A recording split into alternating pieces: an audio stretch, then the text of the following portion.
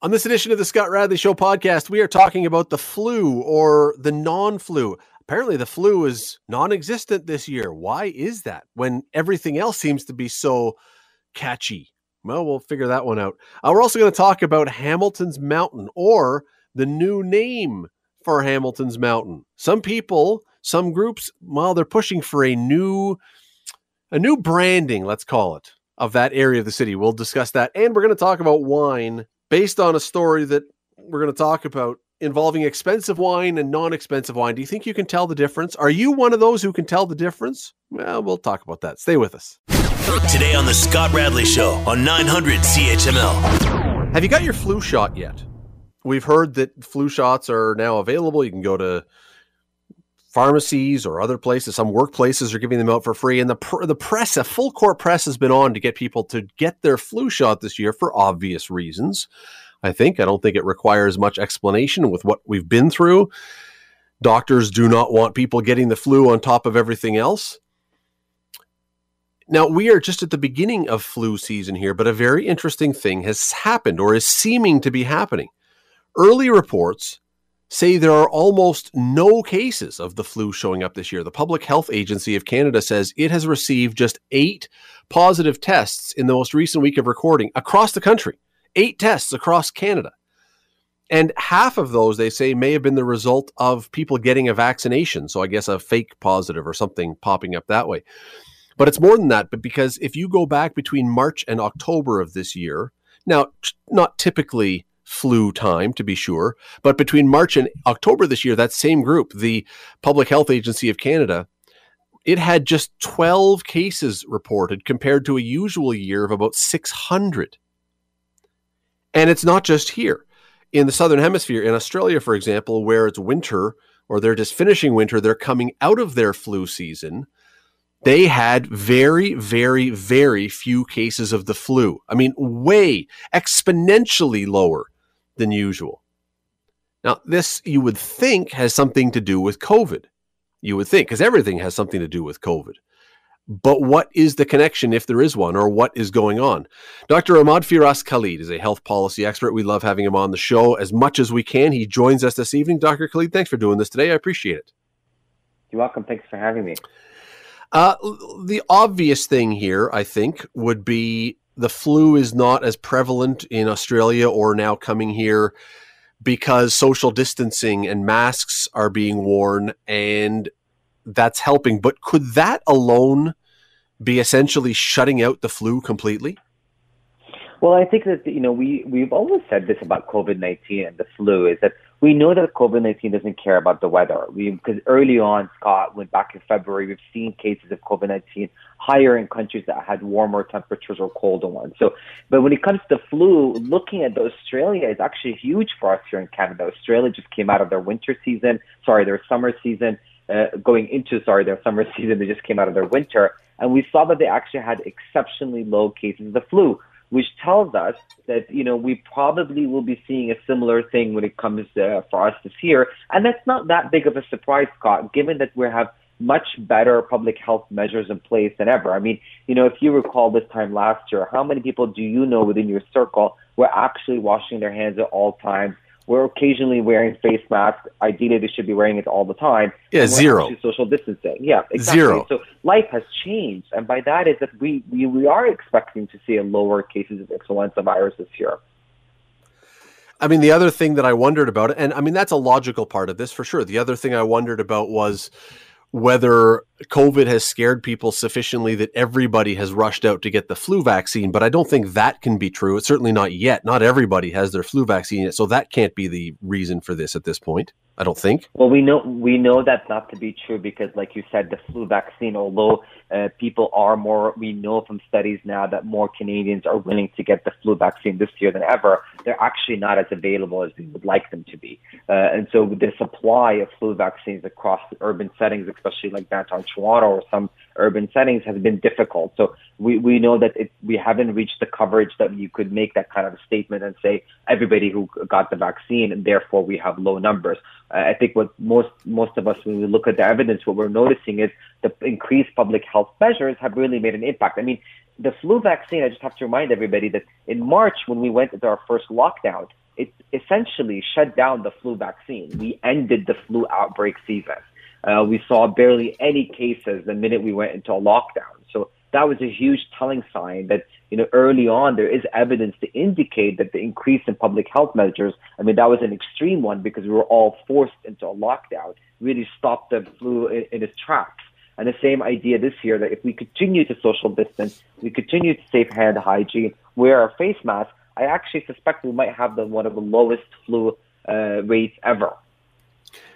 Does influenza, I think I know the answer, but I'm not positive. Does influenza require carriers? In other words, if few people have it to begin with because fewer people have got it because we're distancing, will the numbers remain low because it's not going to be spread as much? Yeah, it's spread through respiratory droplets, and so it's very similar to how COVID-19 is spread. So the less people that have it, the less likely it is to be transmitted to other individuals. And if you have it and you're wearing a mask and you're safe hand hygiene, keeping social distance, the chance of you giving it to somebody else is exceptionally low. This is why the two going together.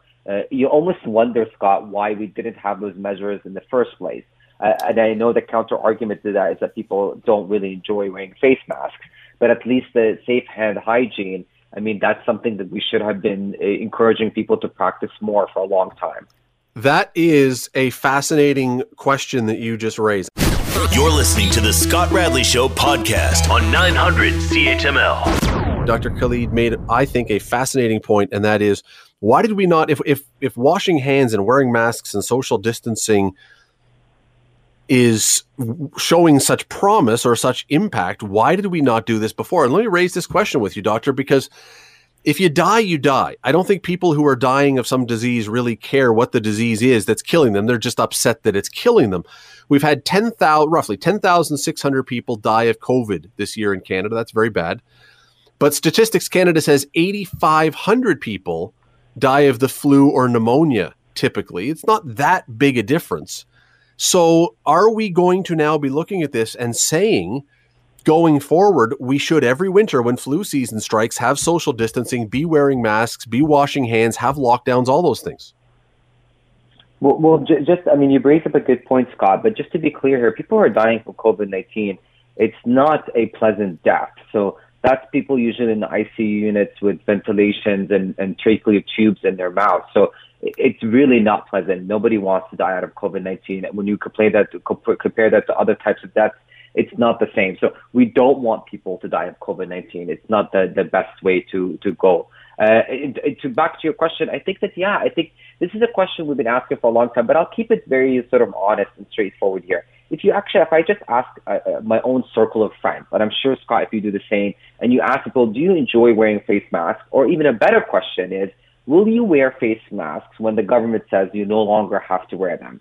I can't find anyone from my own circle of friends, and many of them are healthcare providers, who would agree to that because they say, well, you know what, I really don't like the way they fit. I can't breathe properly in them.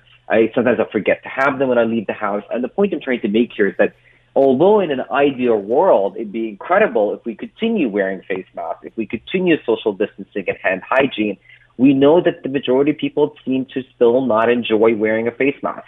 I have become used to it. I have come to enjoy wearing it because it's giving me an extra layer of protection from both the flu and COVID-19. But the majority of people I know, I can't wait for the day where we are not told that we have to wear them. We also look at countries in Asia where masks are sort of part of the culture, and there they wear it because the number of people is much more, and the social distancing doesn't happen as often, right? Like there are very condensed spaces with a large volume of people, so they have face masks there as part of their culture because they understand they're very it's sort of like a sardine structure. They're very tightly put together. That's not the case in Canada. We're a big country with not enough people in it, and so we have social distancing. The question becomes is that can we really implement sort of masks across the board for the whole year? That's time will tell that, and I'm really curious to find out if our Canadian contacts, our Canadian population will continue to wear masks once COVID-19 is behind us. And if maybe we need to specify a little closer then. So you're correct, obviously, about COVID. Nobody wants to die of COVID. And the way, as you described, is a horrible thing. But I think most seniors would say, I don't want to die of the flu either. And so even if we just reduce it to seniors, will we see doctors telling seniors now who are in the category who are most susceptible? They're not the only ones susceptible, but most susceptible. Would we be seeing a lot more doctors telling seniors, you have to every winter now carry on as if it's still COVID time to keep yourself safe from the flu? It's going to be really important to give that message to everybody. I think that this is a bit controversial to say, and I know that the audience might not be a big fan of what I'm about to say, which is that in an ideal world, I think that we should all be continuing to wear face masks, to continue to social distance to the best of our ability, not to the extreme that we're living in now, which is lockdowns and restaurants being shut down. That is not what I'm talking about here. I'm talking about that when you are outside, we keep a safe distance between us and others. And I'm not talking about people within your own bubble. I'm talking about, when life is back to normal, when COVID-19 is behind us, can we imagine a world where we actually continue to wear face masks when we go out in public spaces? That when we're lining up to grab our coffee or we're going to stores, we're not sort of, packed so tight together that we're, risking the higher rate of transmission of respiratory diseases, that we continue to wash our hands. I think that's ideal. Now, will that happen? We know from evidence that human behavior tends to, when the risk is not there anymore, we sort of lessen how much we stick to the regulations or the interventions being put in place. So, but maybe COVID-19 is the change in our sort of trajectory of public health because it's a big crisis. We only have a minute left here. Sure, sorry. Reading a story that I found as I was getting ready for this from late 2018. It was talking about that year's flu season, and it was talking about the 2017-18 flu season was about the worst in recent memory. And now we've got COVID. Wondering, are these diseases that we're facing, are they getting stronger, or are we and our constitutions and our defenses getting weaker?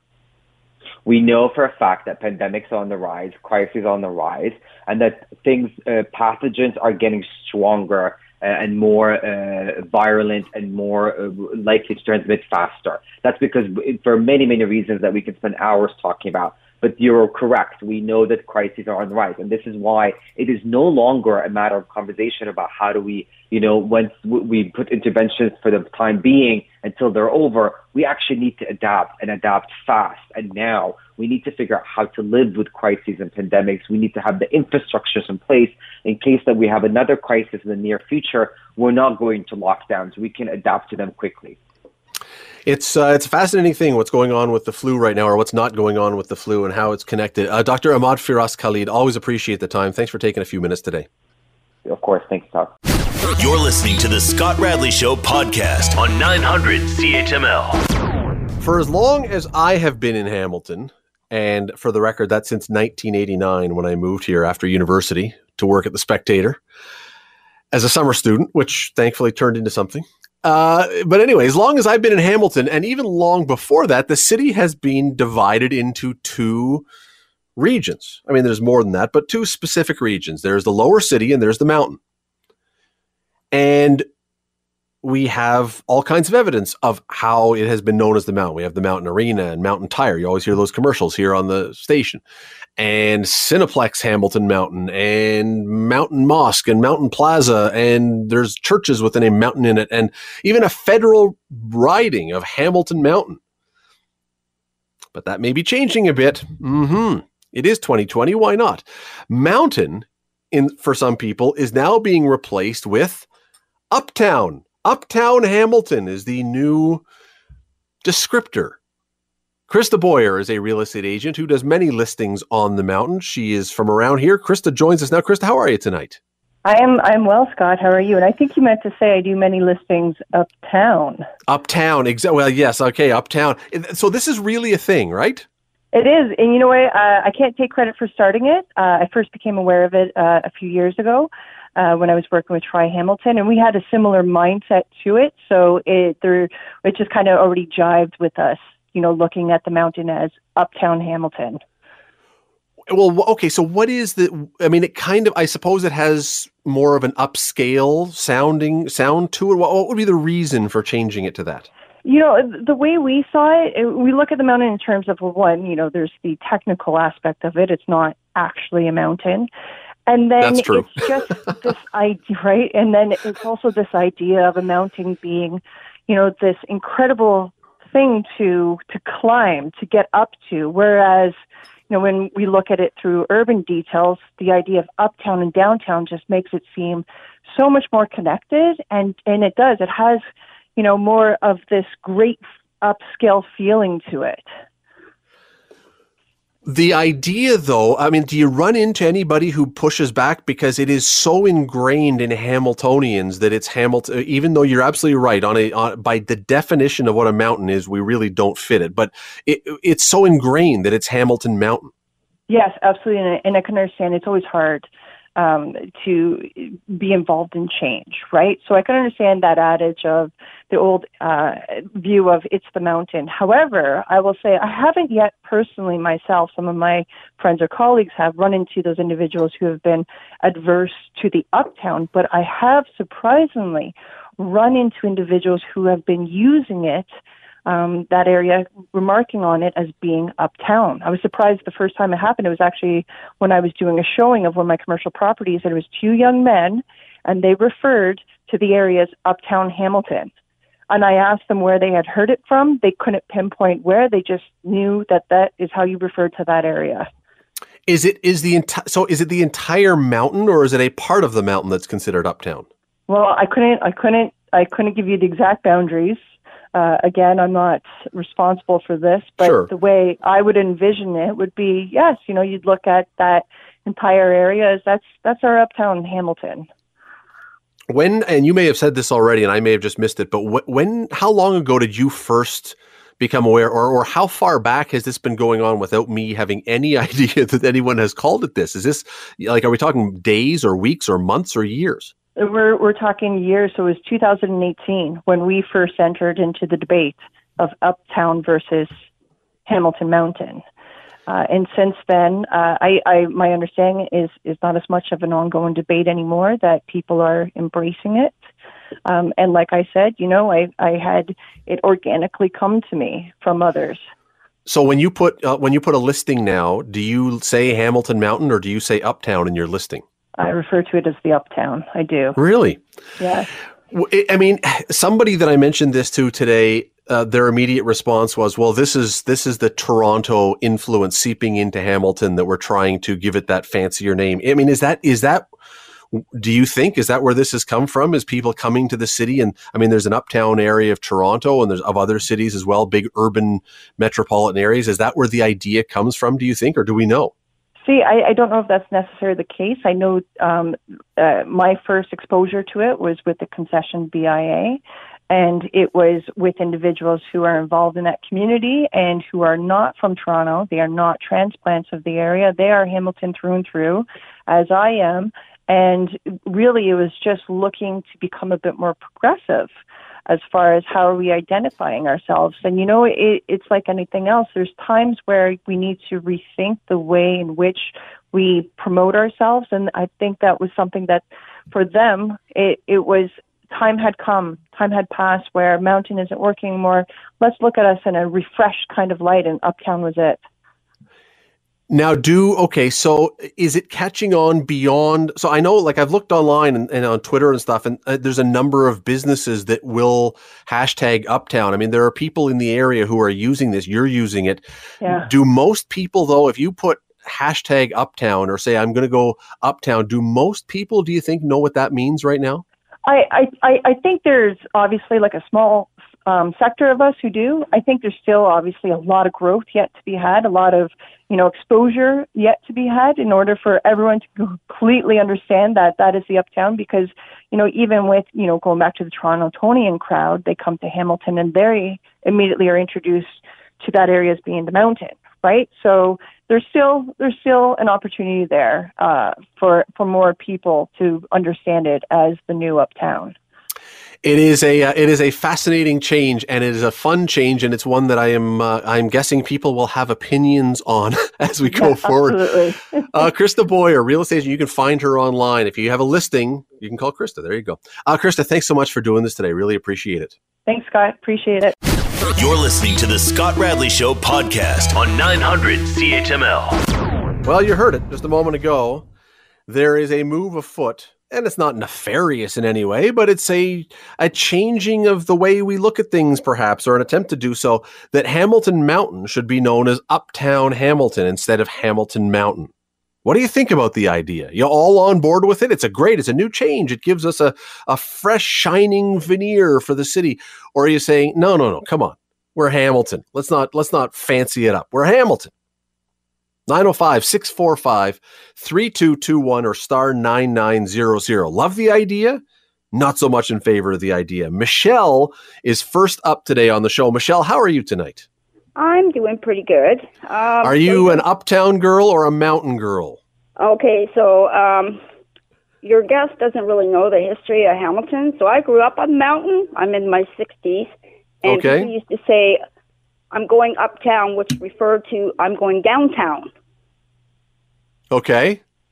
So that's what uptown meant, going downtown. So I don't know, now I'm really confused. That's how it was. That's how so uptown was really downtown. Okay. Right. That's how it was. And, so she doesn't know the history of Hamilton. Well, so would you, regardless of that, do you think the idea is kind of fun and kind of good to rebrand the mountain, or are you saying, no, keep it as the mountain? The mountain's the mountain. Like, these people who come from Toronto, like, why are you trying to change what everybody is so used to? Michelle, no, thank you. I thank you for your call. I really do. I appreciate your insights. Let me move to Tony. Sorry to move from along. We got a lot of people lined up here. 905-645-3221, by the way, or star 9900.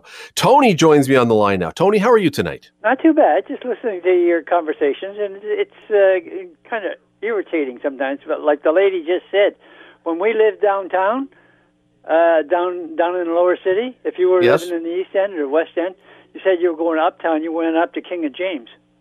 That's so it was really sideways town then? Yeah, but when you're up here in the hill, I'll call it the escarpment or the mountain or the hill, you say it's Upper Sherman or it's Upper Wentworth or it's Upper Wellington or Upper James or Upper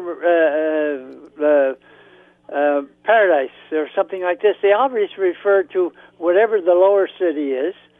That's the name of the street, and then you're going to the upper section of that same name of street. So it's actually just an upper and lower. So it almost makes sense then to call it uptown. Well, I don't know whether you would call it uptown because it's the upper mountain, upper city. Tony, I thank you for your call. Really do appreciate the insight. Thanks for your time. Bye-bye. Let me go to Gary, who is waiting patiently. Gary, how are you tonight? Fine. Excellent. Uptown or mountain? See, I'm agreeing with the other two callers. I grew up in the north end of Hamilton. I'm almost 80 right now. And we said uptown. Again, it was going to King Street and Main Street area, the Eaton store and the likes of that. And we said downtown, we were going to the Ottawa area and the Kenilworth area.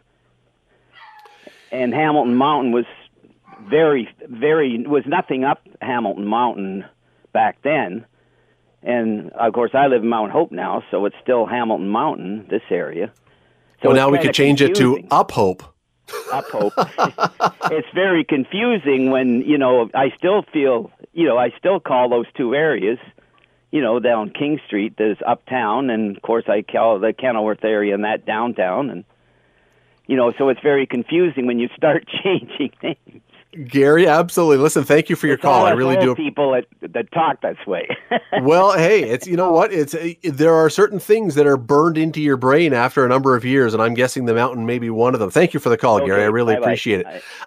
Just before we get on to the next call, and by the way, 905-645-3221 or star 9900. Do you like the idea of Hamilton Mountain as uptown, or do you just like it as the mountain? I must say that listening, and I am a transplanted Torontonian. I am now a Hamiltonian by choice. Just in case every time I have to say I'm from Toronto originally, yes, but I've chosen to live here. So, that says something, I think. Anyway, when you listen to people about the old times or older times before I even got here, so uptown was either going downtown or uptown was going sideways. Boy, you people make it confusing. I got to tell you, these Hamilton, although still for a transplanted Torontonian, I said this earlier today, there is nothing more confusing than the fact that the lake is north. Because if you grew up in Toronto, the lake is south, and you will forever have it in your head that the lake is south. And when you drive north, you should be hitting something other than water. You should be driving. Anyway, let me go to Fred. Fred is waiting patiently to come on. Fred, how are you tonight? How you doing? I'm great. Are you uptown or are you mountain? I'm escarpment. I lived, when I was younger, my family had a house down in Bay and Chief Street down in the North End. So when things got better, job-wise and that for my father, we went up. And up higher is on the escarpment, which we call the mountain. And when you live on the mountain, you are on a status of something, okay, when you leave downtown. So that's what a lot of people have done. They've moved up to the escarpment, and they call that the Upper Hamilton, not the Upper Town. It's Hamilton. And there's a Lower Hamilton and a higher. And a lot of people want to get up on the higher, as you know, Scott. A lot of development up here. Like the one gentleman said, there wasn't any development years ago, but there's lots now. And it's a better part of the city is on the escarpment, not downtown. Fred, I thank you for the call. So we've got mountain, and now escarpment. Fred, thanks for the call. It's an interesting one. I love the discussion because it, it is different. It is something that we're not used to. And I suspect that the uptown idea is not going away anytime soon. And there will be an interesting debate over the next number of years about whether or not we go with uptown or stick with mountain. We'll see. You're listening to the Scott Radley Show podcast on 900 CHML. I want to talk about wine, and I'll tell you why I want to talk about wine, because I read a story yesterday, and I was going to do it as part of Ben's Story of the Day. If you don't know what Ben's Story of the Day is, that's because you missed the first hour. Always catch the first hour of the show as well. Nonetheless, I was going to do it as a segment on Ben's Story of the Day, and then I thought, no, there's a good discussion here. Story goes like this. There was a restaurant in New York City that had two tables that had both ordered wine. One table was filled with a young couple, had a young couple who had ordered an $18 Pinot Noir at a restaurant. I mean, you go to the LCBO, that's probably a $10 or $12 bottle. Restaurants have a markup. So an $18 Pinot Noir. The other table, there were a couple of guys or a few guys having a business meeting, and they ordered a Mouton Rothschild 1989 that was a $2,000 bottle of wine. Two very different bottles. So you can guess what's going to happen here. This is like an episode of Three's Company. When the restaurant poured the wine into their decanters to take to the table, they somehow got mixed up. So now the young couple is sitting there joking about how, we're pretending like they're drinking really expensive wine because they don't have a lot of money. They really were. They were drinking a $2,000 bottle. Meanwhile, these Wall Street businessmen who were at the other table are talking about how smooth and rich and excellent this $2,000 bottle was when they were really drinking an $18 Pinot Noir. Now, the restaurant fessed up to their mistake, blah, blah, blah, on and on it goes. But it's a great story, and it got me thinking, I'm glad about that, because it seems to me that I'm not the only one now who doesn't really know the difference between a really expensive and a really inexpensive bottle of wine. It's kind of, you drink it, and if it tastes good, it tastes good. Just before we get to my guest, there was a 2008 study that did 6,000 blind tastings. And what it found was, in most cases, unless you had specific training in wine sampling or wine drinking or wine swishing or whatever, most people enjoyed the less expensive wines more. So why are we paying so much when we do for expensive bottles of wine? Let me bring in Britt Dixon, who works in the wine industry. She does a lot of coverage of the industry, deals with all kinds of stuff around wine. We always love having Britt on. Britt, how are you tonight? I'm good, thank you. So this, as I read this, would seem to bolster my argument that most people who are drinking wine have no stinking idea what it is they're drinking. It's true. I mean, there are, I think there are a select number of people who, those master sommeliers, the masters of wine, who have spent years of their careers doing blind tastings and, tasting wines from all different wine regions and all different vintages and learning, everything about them. They can pick them out in blind tastings. And then, those wine writers and wine critics who are using the scoring systems to score your wine. When you shop for a wine at the LCBO, you'll often see on the label or the bottle, like, this was awarded 91 points from so-and-so critic. And then there's just a lot of people who love wine, who just like drinking it. And they like, maybe they just like having a glass. They like learning about it, but not to that same level. And for most people, it's totally up to what your palate enjoys. So for me, for instance, I have done wine courses. I've tasted a lot of wines. I work within the industry where I interview winemakers and I educate people about wine. I try to do so in the most, simplest way possible. And I keep it fun when I create my content for social media. I'm all about educating people in a way that makes sense for the regular wine drinker. So I'm going to drink what I enjoy drinking, and it's probably not going to be a $2,000 bottle of wine or even $100 bottle of wine, So well, I went on the LCBO's website just before we came on the air because I thought, I wonder what the most expensive bottle of wine is that you can buy right now in Ontario. Mm-hmm. And I'm sure in private sales you could get more. But as far as the average person, there is a 2004 Chateau Latour that is currently for sale on the LCBO's website for $10,540. Now, Britt, first of all, I am not buying one. But second of all, if I was to take 100 average people who consume wine with dinner or just like a glass of wine, how many do you think, if I were to put a little bit of that wine in front of them and a little bit of an $8 bottle of wine, how many do you think either discern the difference or would say that would be their preference over the two, out of the two? I think it depends what, I think to your point, not a lot of people could pick it out, but someone who drinks wine regularly and they know what they like, say they like, big red wines, oaked wines. So they know they like those tannins, those sort of smooth, oaky, tobacco-y, vanilla, like those sort of spicy flavors that come along with red wines.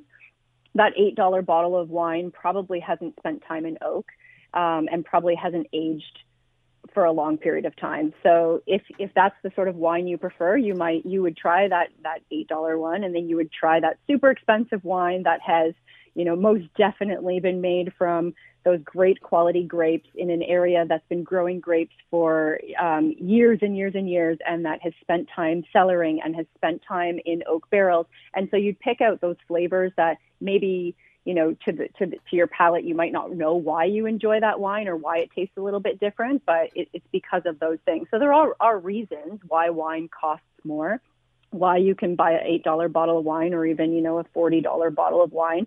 And it all depends on those things. Like a French oak barrel, if you're going to age a red wine in a French oak barrel, those cost, $1,000, $2,000, and they're only used, 4 or 5 times before they lose those great oak flavors. So, and the labor that went into those grapes, were they picked by a machine or were they hand picked? If that wine's made from grapes that are hand picked, then that's going to up that price of the bottle.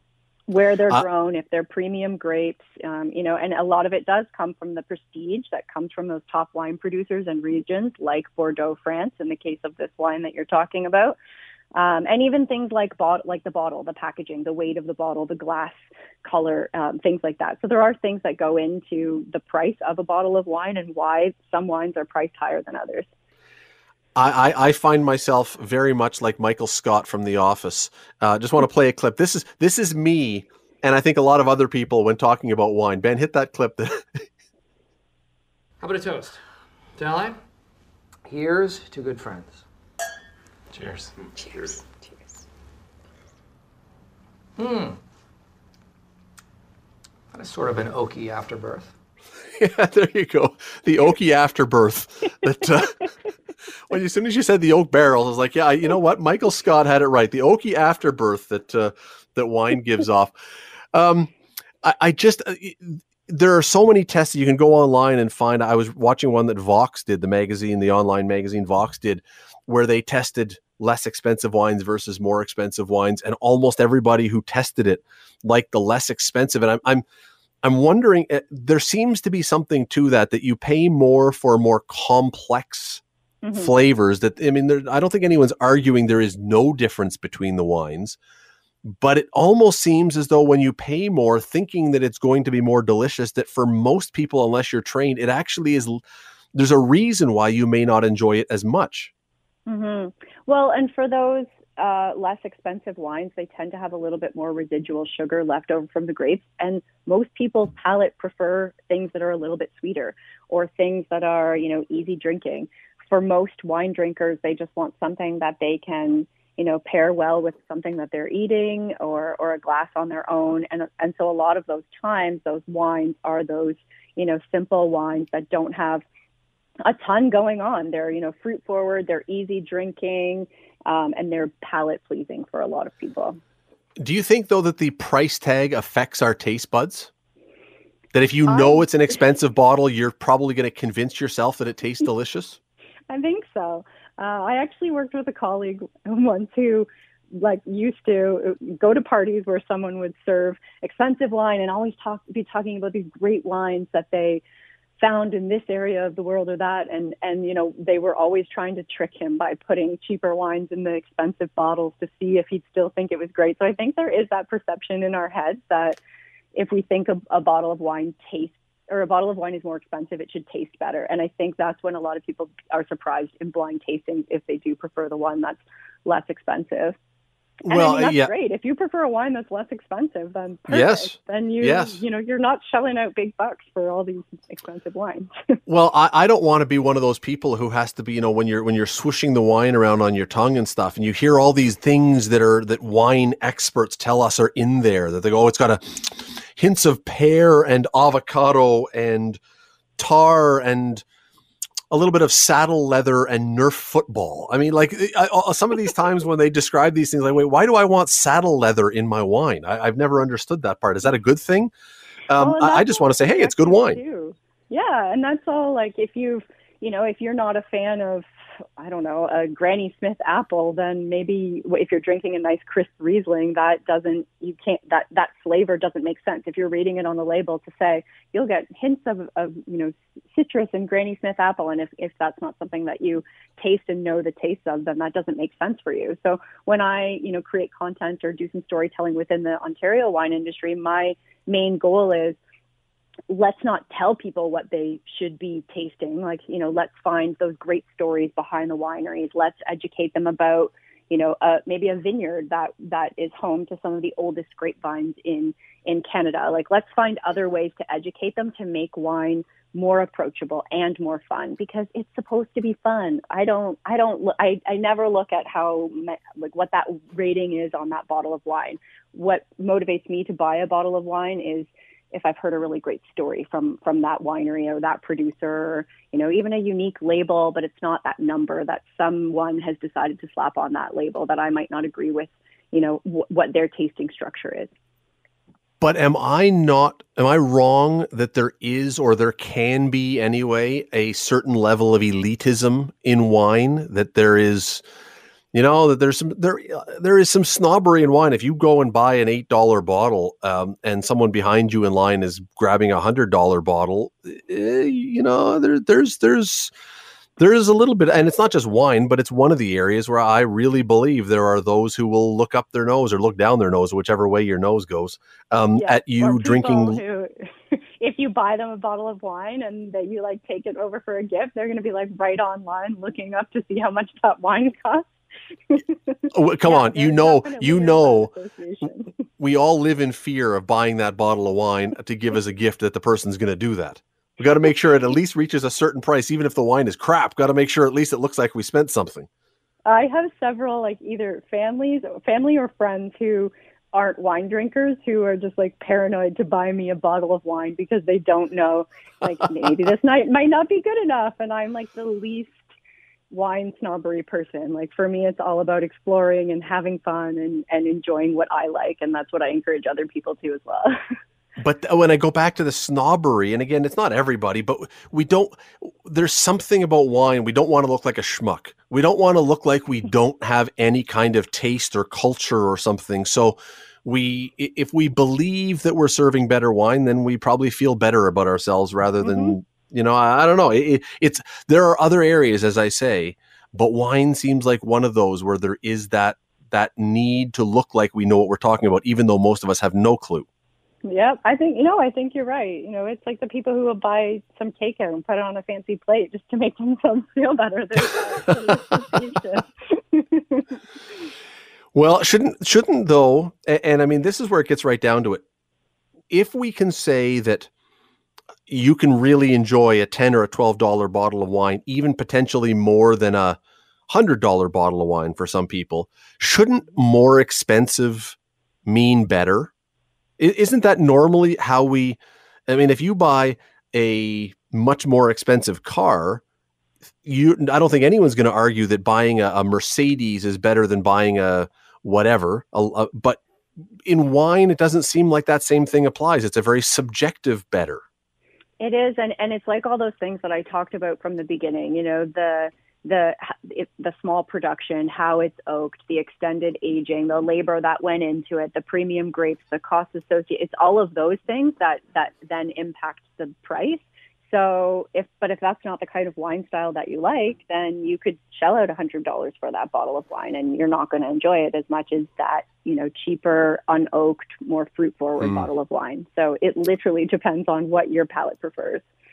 And I really do, as I say, I go back to my point. I really do believe that if you know what the price of the bottle is, it's going to affect what you think. And I use an example. I remember one time someone I knew, it wasn't wine, it was a spirit, but did a sampling of some insanely, wildly priced whiskey or something that had been found in a cellar after whatever number of years and got just half a thimbleful.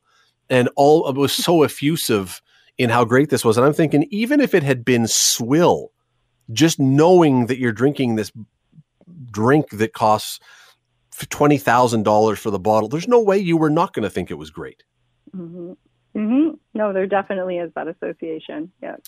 I think the LCBO, I'm not going to give them ideas, but if they just jacked up all the prices so every bottle was at least $300, we would just think that the wine was fantastic. We wouldn't drink much, but it would all be amazing. Anyway.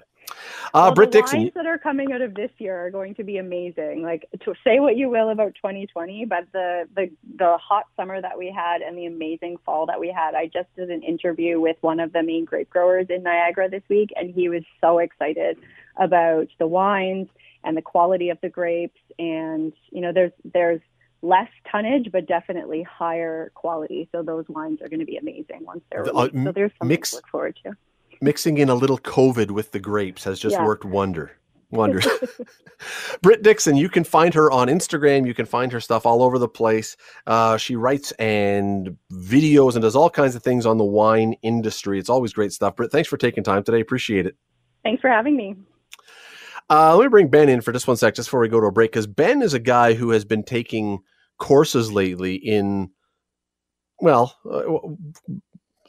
mixing drinks and not even bartending. It's more than that. Ben is not just becoming like a hack bartender. He's studying this stuff. And do you agree with Britt that, or with me, that if you know that something is more expensive, you're probably going to believe in your own head or convince yourself that it's better? I think part of it's the social element where people go, oh man, everyone else is going to be like, this is amazing, so I have to like it.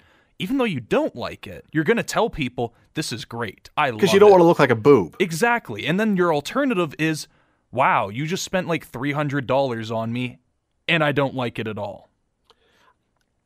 Look, if you're someone who's got endless resources, if you're a professional athlete who's making $30 million a year, I mean, go ahead and buy whatever bottles of wine you want. But if you're the average person and you're going out buying $100 or $200 bottles of wine, because you believe somehow, and you're not a trained sommelier or something, to me, you're a moron. Because I truly, I mean, with few exceptions of those people who are trained, I truly don't believe that you're getting a bottle of wine that's 10 times better. Let's say if you buy a $200 bottle, I don't believe the wine is 10 times better than the $20 bottle. But that's where you have that interesting element of, is it 10 times your personality, like your personal preference? In some cases, I find that absolutely start bottom of the barrel, find what you do like and what you don't like, and why do you like it? And from there, oh, well, there's another one similar to this, and it's a little bit more. Let's try that. And just start branching upwards. And yeah, I guarantee you, eventually you will find that $300 bottle that's like, yes, I want 2 of those right now, and this is worth it. No, I just want a $7 box of Ruby Rouge. Ruby Rouge, September 2020. It's not even turned into wine yet. It's still just grape juice. Just throw it at me. I'll take it. When in doubt, give me a packet of Tang and I'll be happy. Tang, wine-flavored Tang. We're ready to go. It's like the astronauts drink. The Scott Radley Show. Weekday evenings from 6 to 8 on 900 CHML. The Scott Radley Show podcast is available on Apple Podcast, Google Podcast, and wherever you get your podcasts. I'm Scott Radley. Thanks again for listening, and do not forget to subscribe to this podcast. It is free. You will never miss an episode, and also be sure you rate us and review us. Whatever you think of us, we'll take it. Thanks for listening.